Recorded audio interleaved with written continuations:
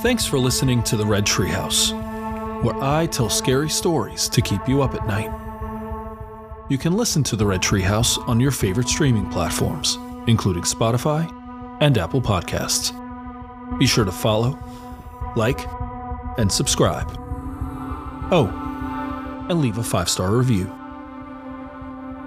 You can follow The Red Treehouse on social media, on TikTok, Instagram, YouTube, and X at Red Treehouse Pod.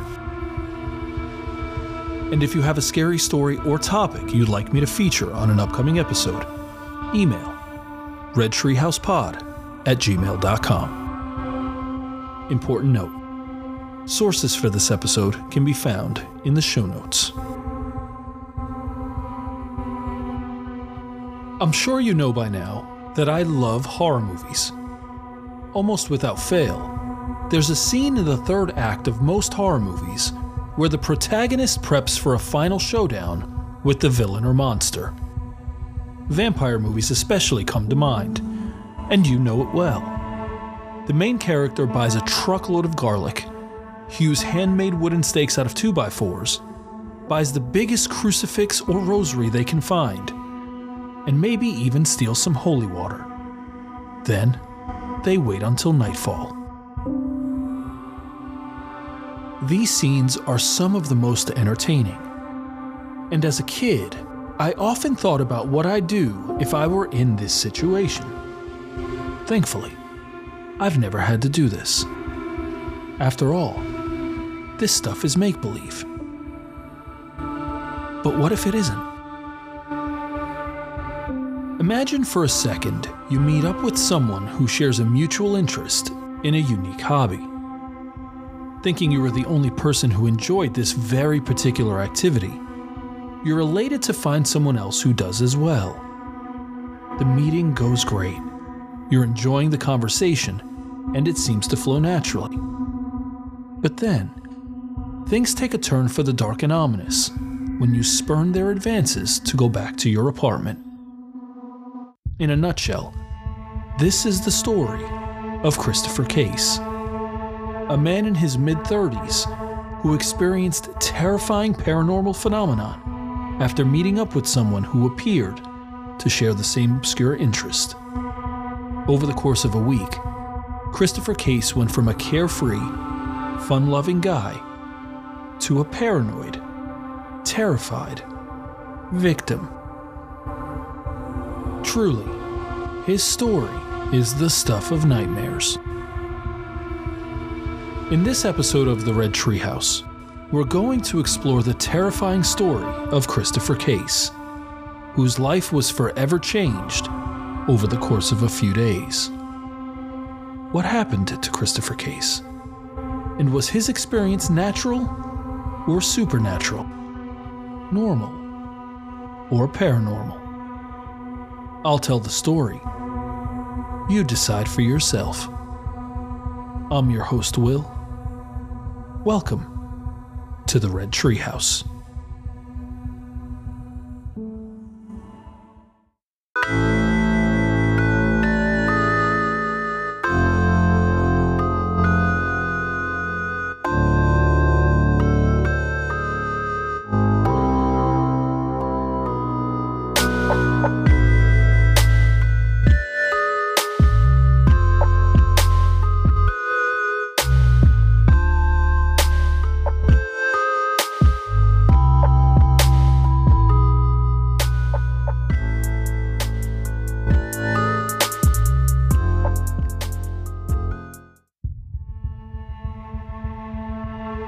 In 1991, Christopher Case was a popular and well-liked 35-year-old music executive for Muzak Holdings, a company, quote, producing the soft music heard in elevators and waiting rooms all over the world, end quote. He grew up in Richmond, Virginia, and in the years prior to taking on the role at Muzak Holdings, Christopher worked as a small-town radio DJ in Raleigh, North Carolina. After taking the job as a music executive, Christopher moved his entire life to Seattle, Washington, where by all accounts, he excelled in his new role. Christopher was known as a well-rounded individual, driven, hardworking, and friendly. He was devoted to maintaining his physical fitness, taking daily supplements, and working out regularly. He also had a few well-known quirks. He was a loner, who despite having caught the eye and attention of potential female suitors, had been single for many years. Christopher also loved music, and more specifically, ancient music. I could not find more specific information regarding ancient music, but one article stated that Christopher loved, quote, compositions of the ancient world, end quote. He enjoyed listening to his favorite music, and it appears that he was a quiet man who was as likely to enjoy the company of his favorite musical artists as he was his close friends. On April 11, 1991, Christopher took a business trip to San Francisco, California, where he met with other music executives. The details about this next part are near impossible to find. But sometime during his trip, he was introduced to a woman who, like Christopher, had a passion for ancient music. One article stated, quote, he had been introduced to an older, unnamed woman who shared his passion for music of the ancient world, particularly that of Egypt and other Mediterranean civilizations, end quote. As the conversation progressed, the woman expressed her desire, more than once, for Christopher to take her home. Though he enjoyed the interaction, Christopher politely declined these requests, as the woman was at least 20 years his senior. What started as a pleasant conversation between two people sharing an obscure mutual interest quickly turned dark and ominous. The woman, upset by his rejection, told Christopher that he would be sorry. She told him she was a witch, had put a curse on him, and that within a week he would be dead. Unfazed by this, Christopher and the woman went their separate ways, and he traveled back to Seattle without giving her statements a second thought. When he arrived at home, he called his closest friends, including Sammy Suter, and told them of the strange interaction. They too brushed it off. A few days went by uneventfully, and Christopher seemed to forget all about the woman and her curse. Then, on the morning of April 14, 1991, Christopher called Sammy Suter. He was panicked and out of breath. After calming down, he told her what happened the night before. He'd been kept awake most of the night by, quote, whispering voices, end quote. Christopher was certain they were coming from inside his house, and though he checked each of the rooms, he was unable to determine the source. Christopher also reported seeing, quote, shadows moving around his apartment, end quote. This was odd, because Christopher lived alone. And finally, he explained that he had an overwhelming feeling that he was being watched by someone or something all night long. A few days later, on April 16th, Christopher called Sammy again. This time, he explained the terrifying experience from a few hours earlier.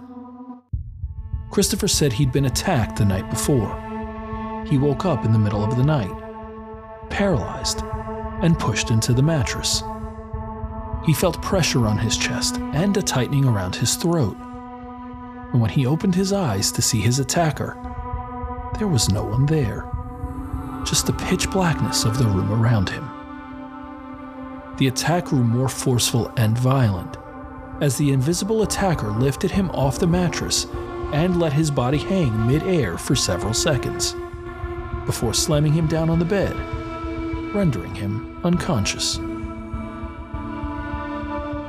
Later that morning, before calling Sammy, Christopher noticed his bedsheets were covered in dark pools of blood, and after trying to determine the location of the wound, discovered cuts on the ends of each of his fingers. Now frantic and thoroughly scared, Christopher visited a local Christian bookstore, Evangel Incorporated, where manager Rodney Higuchi recommended various books on spiritual warfare, witchcraft, and the occult. During his first visit, the store manager noted Christopher's calm but determined demeanor as he purchased candles, crucifixes, and books. By that afternoon, Christopher had begun his preparation to fight whatever entity was attacking him. He placed crucifixes in various rooms of the house. He poured salt lines in the threshold of the house and in various rooms. And he read through the books and scribbled detailed notes on waging spiritual warfare. By now, Christopher was obsessed with and terrified of the violent entity that was visiting each night. We don't know much about what happened on the night of April 16th into the morning of April 17th, but we do know Christopher was so scared by what he encountered that he left his home and checked into a hotel. The morning of April 17th, after leaving the hotel, Christopher went to a local Catholic church, where he met briefly with Father James Malahan, who expressed concern for Christopher's well-being. Christopher explained that he was being attacked by something evil and that he was terrified it was going to kill him. Christopher also returned to the Evangel Incorporated bookstore. During this second visit, Rodney Higuchi noticed that Christopher was more frantic and visibly shaken. Then he found out the reason. Christopher reported he was being attacked by a paranormal entity, and he needed help now. On that same morning of April 17th, Sammy attempted to contact Christopher, but could not reach him as he had not gotten back home from the hotel stay. Concerned, she contacted the local police department and asked them to do a welfare check. Upon arriving at Christopher's home, the police found the front door locked, and, without a warrant or cause to enter the home, they left and contacted Sammy to let her know. Panic started to build as she was forced to wait to hear from Christopher directly. Later that night, she found a message from Christopher on her answering machine. What you're about to hear is the actual audio of the voicemail Christopher Case left for Sammy Suter.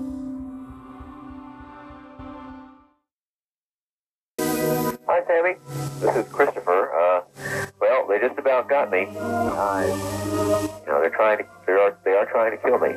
So whatever it is I do to defend myself doesn't work anymore. This is what it's coming down to. I'm not looking forward to tonight. It's serious. It's very serious. It's my life.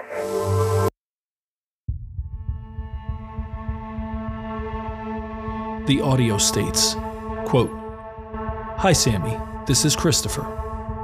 Well, they just about got me. You know, they're trying to, they are. They are trying to kill me. So whatever it is I do to save myself doesn't work anymore. That's what it's coming down to. I'm not looking forward to tonight. It's serious.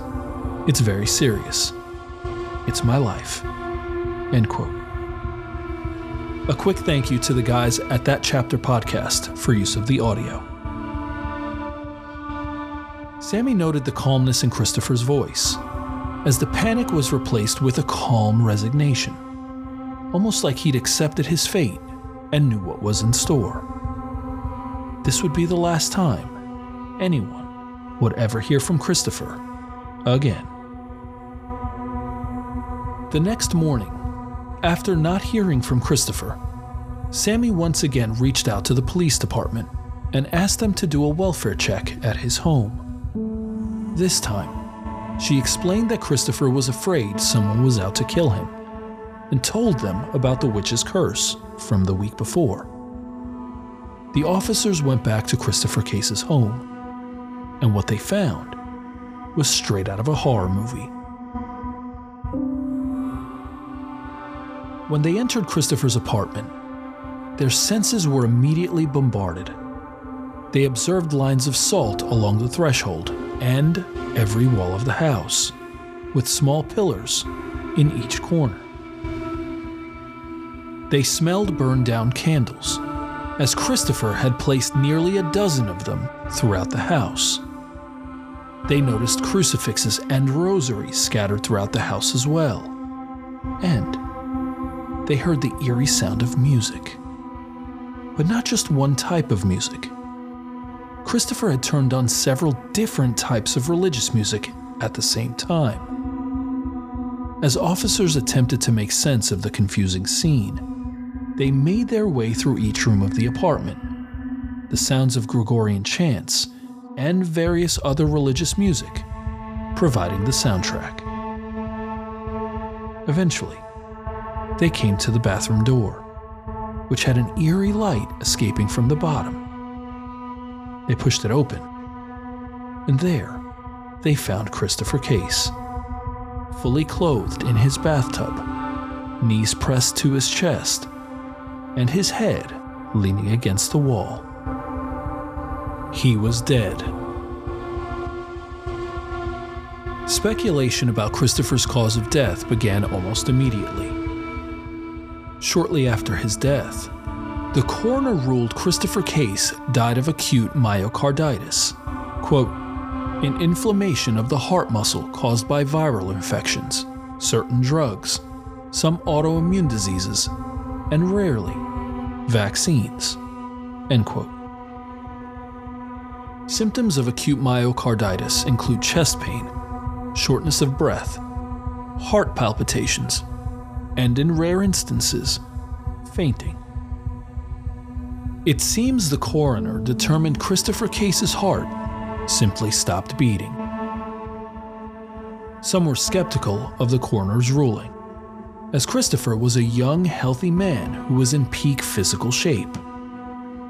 While we know acute myocarditis does happen, there are those who believe Christopher's cause of death was more malevolent.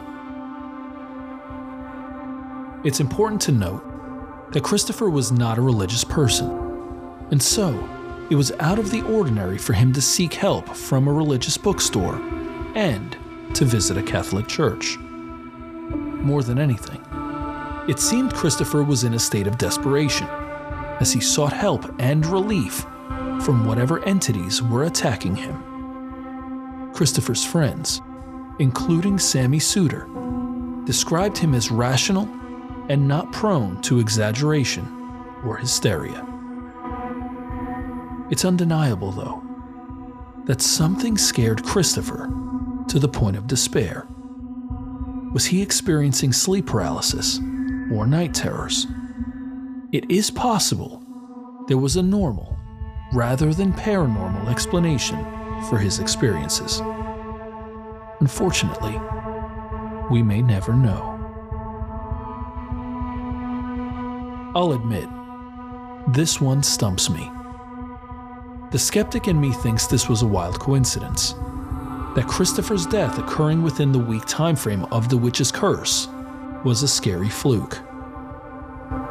The coroner's ruling, though rare, is not unheard of. But the believer in me thinks this was the result of the witch's curse, a real-life, tragic outworking of the phrase, "Hell hath no fury, like a woman scorned." It is possible, however unprovable, that Christopher Case's death was the result of a supernatural attack, one that may have literally scared him to death. But what do you think? What happened to Christopher Case? Were his terrifying experiences and subsequent death normal or paranormal, natural or supernatural? I've shared the story. Now you decide for yourself. I'm your host, Will. Thanks for joining me in the Red Treehouse.